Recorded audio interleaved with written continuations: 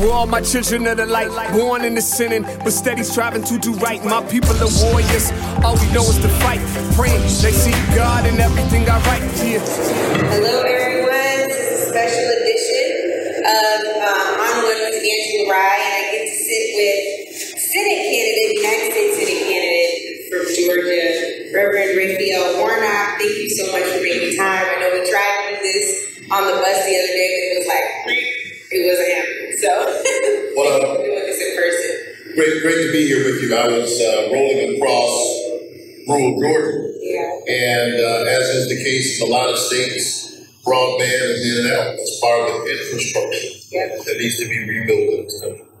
How have you been received in the field? How has your, going around Georgia, what have you learned? What have you seen? Talk to us about your experience this far on the last day of early voting. Yeah. Well, thank you so much. It's wonderful to be here and for your amazing group of followers. I'm Raphael Warnock. I'm running for the United States Senate. And here in the state of Georgia, I'm someone who grew up in this state. One of 12 children in my family. I'm number 11 in the first college graduate. I'm running because I understand the struggles of ordinary people. And as I'm moving across this state, people are very concerned about their lives and their ability just to thrive. We have 500,000 people in the Medicaid gap here in Georgia. 1.8 million Georgians with pre-existing conditions.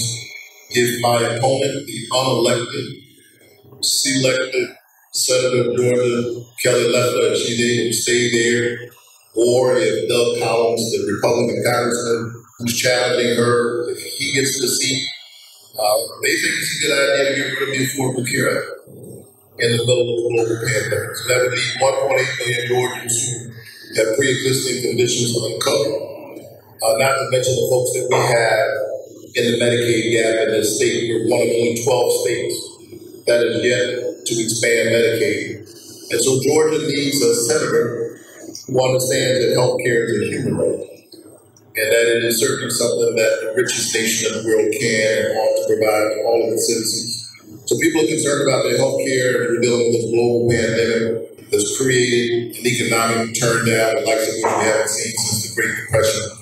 Ordinary people are struggling, and while politicians are playing games, we haven't seen any COVID relief in months. And people are facing unemployment, evictions, not to mention the loss of loved ones. You bring up several, I think, very salient points around healthcare and morality, and I think another strong example of morality or the lack thereof is around our voting rights and our voter protections. Can you talk about, just for a moment, laying partisanship aside, the spiritual call you feel to address some of these issues, given your role as a pastor of one of the most historic churches, not just in Atlanta, but to Black America.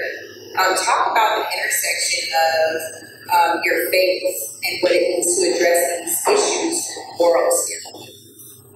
Yeah, thank you for that question. I absolutely feel called to this, and this is why I'm doing it. To run for office is a heck of a thing to decide to do for yourself or to yourself and the folks who love you.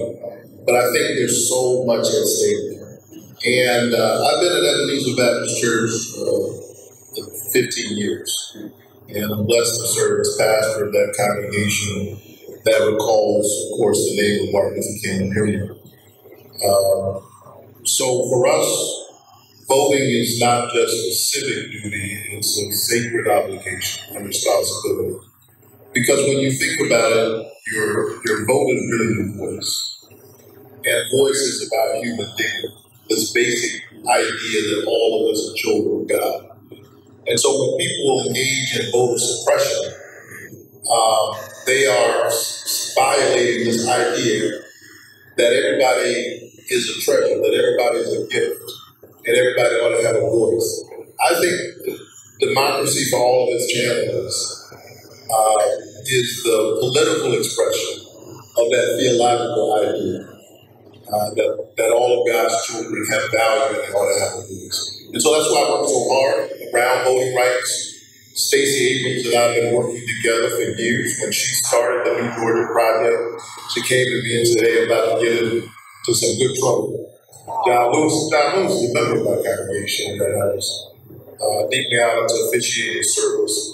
And so, she knows I'm always down for a good fight. And later I became the chair of the board that registered 400,000 voters in the state. And so when you see Georgia changing, it's not magic, it's hard work. Over about a decade, we've been working at this. And again, as you point out, all of this comes from my faith. It is the faith that was shaped by and enslaved people in the brush harbors of Georgia and Mississippi and Alabama after the official church meeting was over. When they were told slaves obey your masters, they had another church meeting where they preached a whole different kind of gospel. It was the gospel of liberation. And so Martin Luther King Jr. himself, he doesn't spring out of nowhere, ex nihilo, out of nothing. He's part of a grand tradition of faith shaped by suffering, moral audacity that transcends human station. And he is a part of that tradition. So the Voting Rights Law was passed in 1965 as a result of Dr. King's activism. What most people don't know is that Dr. King's father, Daddy King, the third pastor of our church, led a voting rights campaign in Atlanta in 1935. Wow. So 30 years before the Voting Rights Law, 1935, Daddy King pushing for voting rights. Voting Rights Law passed in 1965. And so as I then take this walk to run for the United States Senate, I see it as part of that continuing tradition. So speaking of continuing tradition, there was a shift after that 30-year mark. We saw Black folks kind of flocking to the Democratic Party. There are a lot of us who are starting to feel a little homeless.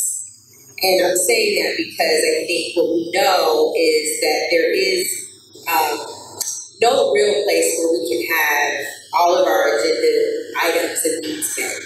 However, we've seen people, the latest version of this is Lil Wayne yesterday on Twitter posing with Donald Trump, embracing the nothing that is called the Black. And so I'm just curious to know, like, as a Black man who is running for office as a Democrat, who knows what your tradition has been in your labor, to the point you just raised, to ensure that Black people's voices and votes are heard and that they matter. How does it make you feel to see someone like Lil Wayne maybe trying to address the fact that we don't feel like all of our needs are met in one particular bucket, but the way that he went about it undermines, in a lot of ways, the very race you're living? How does it make you feel to see something like that? Well, I don't get my politics from away, but neither do I. I just want to make you feel. There are folks who are listening and paying attention, and certainly. I don't know, as I saw him standing there next to Donald Trump, I thought about the Central Park Five. Because these are young men that I've gotten to know, at least a few of them. And we honored them last year at my church. We organized at Ebenezer last year a national conference. Multiracial, multi-faith, folks who claim no faith tradition at all, focused on ending mass incarceration in America. And we honored the Central Park Five, and 3 of them were able to make it. And so I've met with these brothers, I've heard their stories, I've sat with them as a pastor to hear what they've been through. And the man that Lil Wayne stood next to yesterday took out a full-page article in the New York Times, among other things. Yeah, three full-page ads. It said that they needed to be executed. Yeah. These were teenagers at the time. They were innocent. And now that the world knows that they're innocent, Donald Trump has yet to apologize to these young men. And so if you're concerned about the prison industrial complex, if you're concerned about the ways in which this has happened over the last 40 years, I'm certainly concerned about it. I've been working on it for years. And, yeah, there was participation on both sides of the aisle, but I don't know what you get from standing next to someone who's completely fundamental, doubles down, I'm not sure what you get. Yeah, you're absolutely right. No place gets you everything you get, but why would you go over there? Yeah. When you think about your role, W. Du Bois talked about a dual consciousness, double consciousness. When you go to the United States Senate, you will be representing at least two constituencies, arguably maybe more than that. But you'll have Georgia, and then you will have Black America, because there are just not enough Black senators. When you think about what your obligations are to the community, what are some of the things that you want to ensure that you address immediately as a sitting senator? Yeah, as I go to the United States Senate, and as I've moved all across Georgia, Georgians are concerned about their health care. Now, that's an example of an issue that impacts all of us, all Georgians. But for a whole range of reasons, it disproportionately impacts people of color. So when we strengthen the Affordable Care Act, rather than try to dismantle it, and extend protections, we're going to help Black people. We are disproportionately represented among the frontline workers. And because there's so many of us who have these comorbidities, I was talking to a friend earlier today about a friend who's pretty young, the rates of hypertension, diabetes, strokes, all of these things, as we witness the emergence of the COVID-19 pandemic, we see these long-standing issues of disparity in healthcare. So I'm very focused on healthcare because I know how important and urgent it is in our community. But then we need a living wage, and we need jobs, and we need opportunities. We're sitting here in the gathering spot, the brilliant young brothers who have created this. Every time I see Brian, I just want to congratulate him. I'm so proud. I don't want to sound patronizing. He's not that much effort. But he's done an amazing thing here. And so we need the Small Business Administration and all the instruments of government to make sure that we're intentional about helping marginalized communities to live into their full possibility. And when we do that, we help the whole thing. And when you were thinking about running for office, was there a tipping point moment? Was there something that made you say, I absolutely have to do this? I have to engage in other ways beyond grassroots activism and pastoring and being just a voter, and not to marginalize the importance of the voter, but what made you want to actually run for office? Yes, I've spent my whole life focused on service. And the work I've done in Ebenezer Church over the last 15 years, much of it has always been beyond the church borders. And so, a few months after I got to Ebenezer, I was taking Katrina and Dr. Reed back to New Orleans just so they could exercise their right to vote. I've stood up on a number of cases to deal with criminal justice reform, to deal with voting rights. And folks have been asking me to run for years. And I think when people see someone engaged, quite naturally see what you think about running. I was doing the work because I thought it was important to do. I wasn't seeking any office. But I think it just feels like this is the time. Certainly Donald Trump in the last 4 years provides a very different context. I came very close to running in 2016. And as it turns out, we ended up with Donald Trump as president. And I think that is such an urgent moment that we need everybody to use whatever platform they have, whatever gifts they have.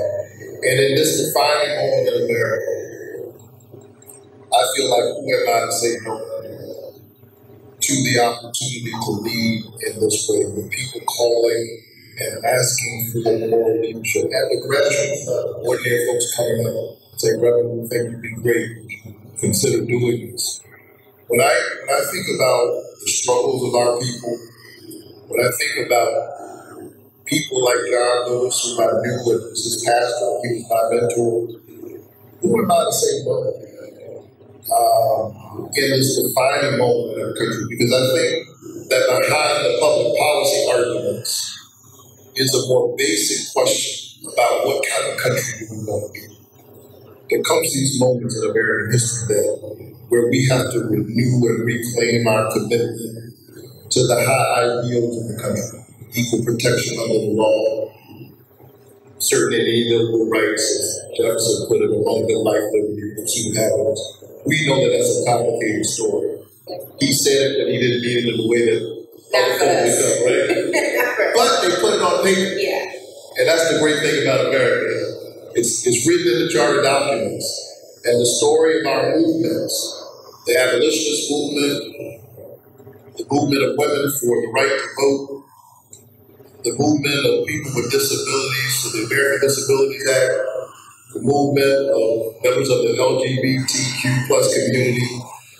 The story of America is an effort to perfect the union. And I think this is one of those defining moments. We have a very basic question before us. We want to become a more fearful, hateful community where everybody's armed to the T and afraid of your neighbor. And some people at the top have way more than they could ever need, and a whole lot of people are suffering. There aren't enough gates and guns to make you feel safe in a world like that. We have to build a beloved community. Speaking of guns, there's been a lot of conversation about the civil war, civil unrest, violence on Election Day if Trump supporters, for example, don't get the results they want. How concerned about that? It's a frequent conversation. I'm honest, being very, very honest, probably too honest for y'all. Too many of my texts, my friends, like legitimately worried about this. And are these conversations that you're also having? And if so, how do you help to lift us out of that? I'm calling on your pastoral skills to give us some different inspiration. Well, it's a tense moment. Yeah. And it's certainly a hyper-partisan moment. I mean, they made the virus a partisan issue. Mask wearing. Wearing a mask. Yes. Social distancing. Yes. The mask is not red and blue. It's about, I mean, the virus is not red and blue, it's a virus. So, look, we just got to call on what Lincoln called our higher angels. We've got to lift up the best of our traditions. And at the end of the day, and I mean this, at the end of the day, we're all we've got. When I say we, I mean we in the biggest sense of the word. We should have known that we're tied in the same garment of destiny, as Dr. King put it. We should have known that I need my neighbor to be covered by health insurance, and if she's uncovered, I'm unprotected. We should have known that before the virus. But as tragic as this virus is, it's tragic in its own terms. So I don't want to minimize that at all, but it's also instructive in the sense that now we have a deadly airborne disease. My neighbor coughs, and I'm potentially in trouble because my neighbor sick. I think if you think about it, that's a moment for insight. So I need that person to be covered. It's the right thing to do. That's the moral argument. But it's also enlightened self-interest that when she's covered, I'm protected. So I need that person to have health care coverage. I need their children to have access to a good quality education so that they can contribute and be productive and prosperous citizens. I need for their grandmother and grandfather to be able to afford prescription drugs and to be able to retire. We're tied together. And so I think over the next 4 days into the election and afterwards, we've got to keep saying that we're all we got, Democrat and Republican. I know we don't feel that way these days because there's so much anger, but we're all we've got. There's nowhere to go. And so, I think I would lift up the words of King, Rodney King, who said, we're stuck here for a while, can't we all get along? And I think in those moments, we got to go. I don't know if we all can just get along, but I promise to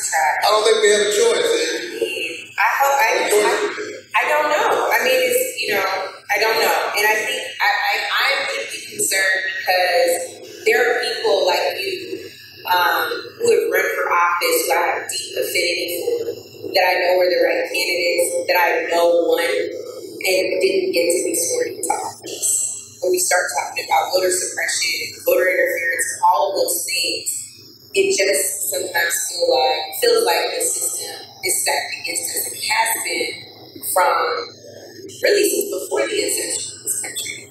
And so I'm trying to believe in that. And so even when I'm like, here, selfishly, y'all, I'm asking these questions because I need that final push. I believe in it a little bit. Like, I've been in these states because I believe in it. I'm holding on to the little bit that's left, but there is some hopelessness, especially because of all we experienced this year, to your earlier point. But so let me just speak to the voting thing around voter suppression. There's no question. You're in order. Voter suppression is real. But I want to say to the folks who are watching this, that's why you must show up. And that may seem counterintuitive. What do you? But it's right. That's why you must show up. And for folks who say my vote doesn't count, I say to them, well, clearly it does, because they're doing a whole lot to keep you from voting. So someone has seen your power, and they're trying to keep you from exercising. So this is the fight that people like Stacey Abrams and I have been in for years here in Georgia. We've been registering hundreds of thousands of voters. She ran for governor, as you live with. She won. I said it. So she ran for governor, and she certainly was running against a man who was both her opponent and the umpire. Yeah. Calling balls and strikes. No question about that. His finger firmly on the scale. The good news is, well, the bad news is, with his finger firmly on the scale, he squeaked by her, but barely. She lost by less than 55,000 votes, 1.4%. The good news is that since 2018, we've registered 800,000 new voters in the state. 49% of them are people of color, and 45% of them are under 30. So we have the coalition. We have many more times the numbers of votes that she lost by. We several times. I'm not good at math. That's what I'm saying. Instead of becoming an engineer, I'm just kidding. But we registered 800,000 votes. So voter suppression is not something that necessarily goes away. But the answer to voter suppression is massive voter mobilization. Because as you mobilize voters, it becomes harder and harder to steal an election. The other side knows it. And that's why they're afraid. That's why Donald Trump will be here on Sunday. Donald Trump is coming to Georgia, y'all. 2 days before the election day, he's coming to so-called red Georgia. Right. And Georgia's very much in play. And it's in play because we've been doing the work, so let's keep doing the work to election. As you get to election day, what is your biggest fear, and then what is your biggest hope for election? Wow, my biggest fear. That we'll get too comfortable too soon. So, show up. I think that's part of the story of 2016. Yeah. There were a lot of folks who assumed that, of course, that can't happen. So my biggest fear is that we won't get too comfortable too soon.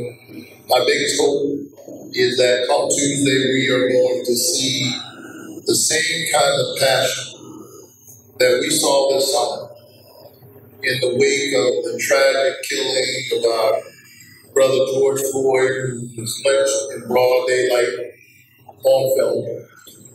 Breonna Taylor, Ahmaud Arbery right here in Georgia, killed by vigilantes who arrogated to themselves the power of law. Rayshard Brooks, who might be died. And in the wake of those deaths, the good news is that maybe because we're all in our houses for weeks and we couldn't turn away so often America does, we saw a multiracial, multi-generational coalition of conscience march out into American streets and say that we can't be this, we're better than this. And I hope that come Tuesday we'll see that march should stop. That the folks who marched in the streets marched right onto the polls and they're changing.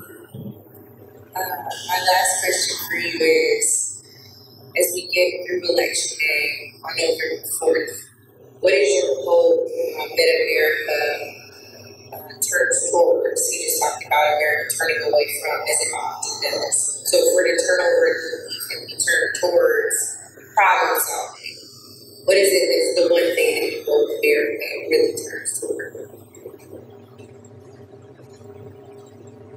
I agree, and I've been saying this for a long time, that we've got to redeem the soul of America. I think that behind the big public policy debates is a question about the spiritual health of the country. And I don't say this from a sectarian point of view, but whatever your religious tradition.